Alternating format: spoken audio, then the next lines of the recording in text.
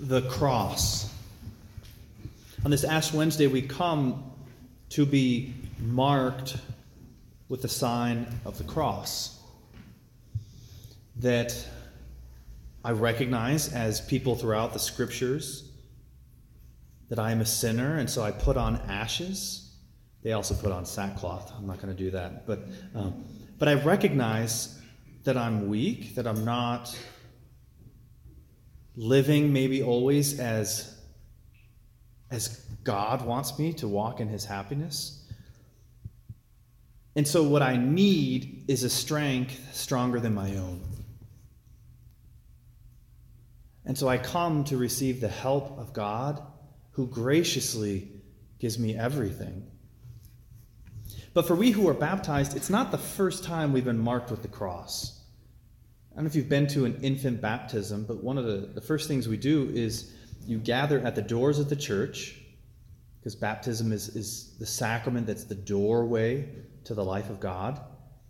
And the priest, as well as the parents and godparents, will mark a sign of the cross on the forehead of the child. And the idea is that we claim this child for Christ, that we place this child under the power of Jesus Christ, who has power over sin and death.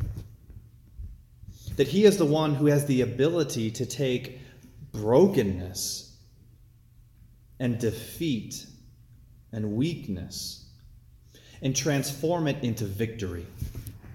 And so if I want victory from myself, it's going to come from joining myself to Christ and allowing him to build me up from the ashes and make me into a new creation.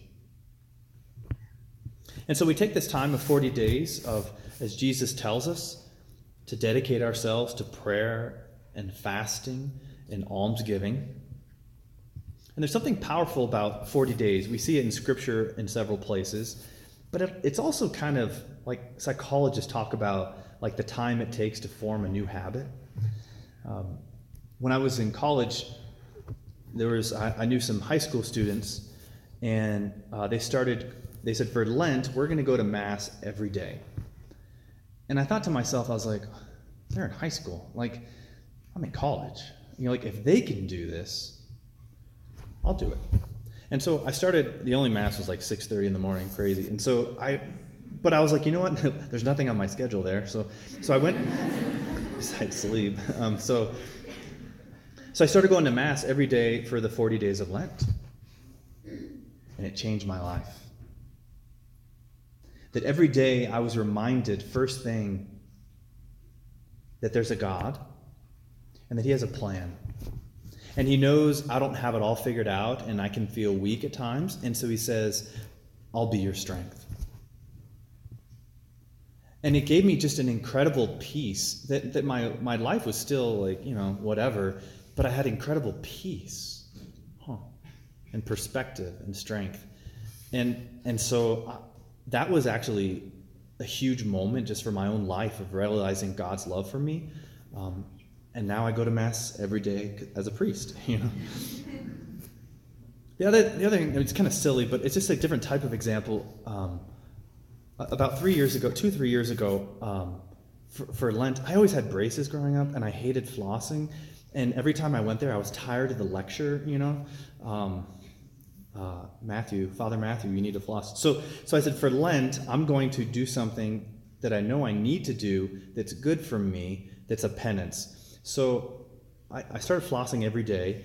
And it sounds silly, but you know who you are out there. But now 3 years later, I do it every day. Because it was something that I knew was good for me, but I didn't want it yet.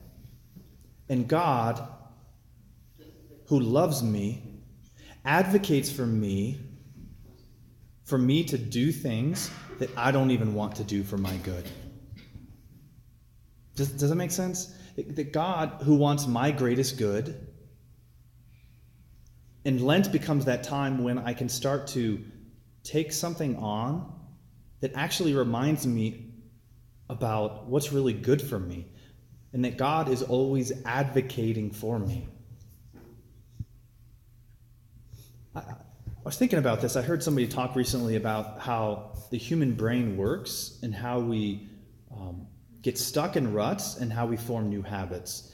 And they talked about how in the human brain, there's a part when there's a trouble, when there's a stimulus that causes there's something going wrong, like I skinned my knee as a kid or something like that. That in the brain, I learn that I run to mom, like a 2-year-old who skins his knee. I run for mom, and mom makes everything better. In the brain, it's called dopamine, right? It releases dopamine, and I'm like, things are better.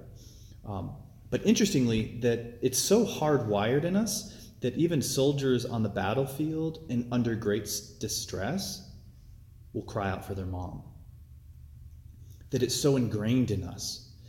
And as we get older, we still have that stimulus of something's wrong, somebody's not happy with me, or it's midnight and I just remembered I have a homework assignment, whatever the stimulus is, or somebody I care about sick, or I was in a relationship and they broke up with me. That whatever the stimulus is, we still, part of our brain, we go to this part of our brain to make ourselves feel better, release dopamine, whatever. But it's not, as we get older, it's not mom, but it changes. And so for some people, whenever there's a problem, say they have a bad day at school, or they feel all alone, they turn to alcohol. Or we feel rejected and all our friends are out, or they're all dating people and we're not. Or I just am bored, and we turn to pornography. Or we turn to food. Or we turn to any number of things that become my refuge. Become that place that I go to when I'm lonely or angry or bored or stressed or tired. And then all of a sudden, it doesn't even take that much of a prompting, and all of a sudden I run to there. All of a sudden I'm looking at pornography and how did I even get here? Or I just want to go out and get drunk tonight. And the problem is with these things is they don't actually heal anything. That they actually, the more I do them, it in the brain, neurologists talk about it, they dig grooves, so it gets easier to get there, and I don't even know how I got there. Lent becomes the time when I consciously remember that I don't need this. Even relationships. I go from relationship to relationship. I don't need that. I need human relationships. But what I need even more than that is God. That's the only thing I need. The God who holds me in existence, who knows how to actually heal me, take my brokenness and make it whole. And so Lent becomes that time where I consciously turn to him. And maybe I start to try to break these pathways. And it's silly. Non-Catholics look at us and they think we're crazy. So you give up chocolate and you're a better Christian, huh? Is that how that works? It's no, but what it does is it reminds me that there's something more important than that in my life, God. And that every time I reach for chocolate, give it up, you see. Every time I reach for that stuff, I'm just man, I don't even realize I'm doing that. You give up snacking for Lent and you're like, holy crap, I don't even realize how many times I reach for food in a given day. For me, it's become my medication. Or I'm just bored. But then when I stop snacking, all of a sudden it becomes a reminder of, I don't need that. What I really need is, why am I doing this? Oh yeah, God. God, what I really need is you. That you created me. And I'm just feeling kind of overwhelmed today, or I'm feeling pretty good. It's kind of cool to see the snow on the peaks. It's just whatever it is, it becomes the prompting to direct me back to the one who made me and who wants to heal me and redeem me. Does that make sense? That's why I think that's the genius of the 40 days in Scripture, that it checks out with science, you know? And that the beautiful thing is that the brain is elastic. So the more I choose the good habits for myself, the more I tell myself, I don't need just another relationship. What I need is an unconditional, faithful, complete, self-giving love that I was made for. And that receiving that healthy love allows me then to live other healthy relationships. And so one way to kind of tap into this might work for you, is to think about when it's 11 o'clock at night, what is it I go for?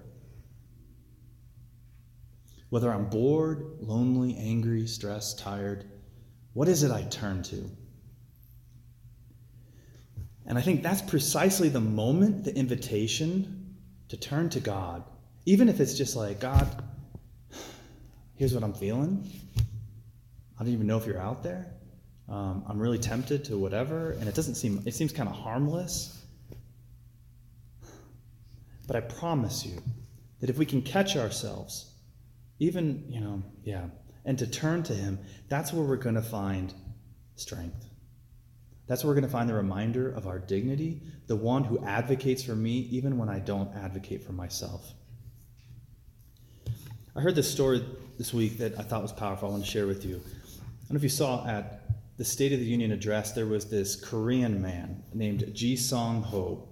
And there was this image of him holding his crutches above his head. He's an amputee. But the fuller story, as it kind of came out, was that he escaped from North Korea. And when he talks about it, and in the studies they've done from people who've escaped from North Korea, that 80 to 90% of North Koreans who escape are Christian. North Korea is communist. I mean, they're stamping out religion. But all these Christians are escaping. How is that? One reason is because the people who are helping them escape, the majority of them are Christians. The Christian perspective of the world is, I recognize your dignity, even if you don't recognize it, and I advocate for you, and I want to help you. And so these Christians are giving of themselves undercover in North Korea and other places, that they're risking torture, death, all sorts of things, because this person's worth it. And so these North Koreans are experiencing this. They're like, we've never experienced this kind of self-giving love. This kind of love that gives everything for me, not for yourself. And the second thing, as I think about it, it's this, that Christians have hope. Because when we feel like we're in the pit of hell, that hope and faith in Christ reminds me it doesn't have to be this way. That the fact that I don't like this, it points me towards the belief that maybe there's something better out there. That maybe I'm worth it.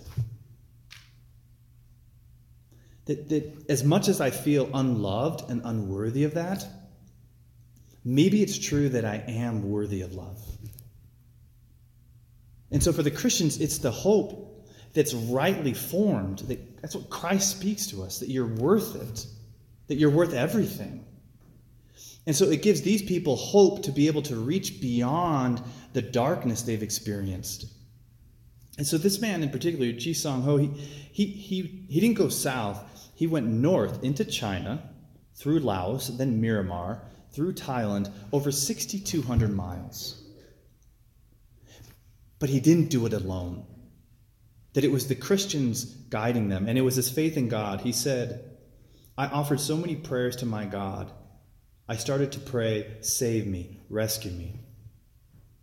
That God and his people, the Christians, took this man by the hand and led him from that place of brokenness and darkness and death and said, there's something better out there for you. Let's do this together. And so he's holding his crutches above his head in joy, because he's saying, I have experienced brokenness. I have experienced sin. But I have experienced the transformation that comes in Jesus Christ. When I put ashes on my forehead, it says, I know what it is to be in darkness and brokenness and sin. But I know the one who wants to lead me from that and be transformed. That I am a sinner, yes, that's what the ashes tell me. But the cross, the form of the cross tells me I have a Savior. And I allow him to lead me, to take me by the hand. He who looks at me and claims me and says, this one's mine. And he leads me step by step over many days, over many miles. It doesn't matter. To lead me to a place that's better. That's what we begin today.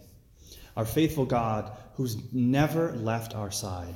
Our faithful God who never gives up on us. Who wants to speak to our dignity and our goodness. To remind us once again, he's that voice that says, it doesn't have to be this way. I want better. And he says, let me lead you to better. Keep your eyes on the cross. Let my love draw you. Receive my love, and let's do this together.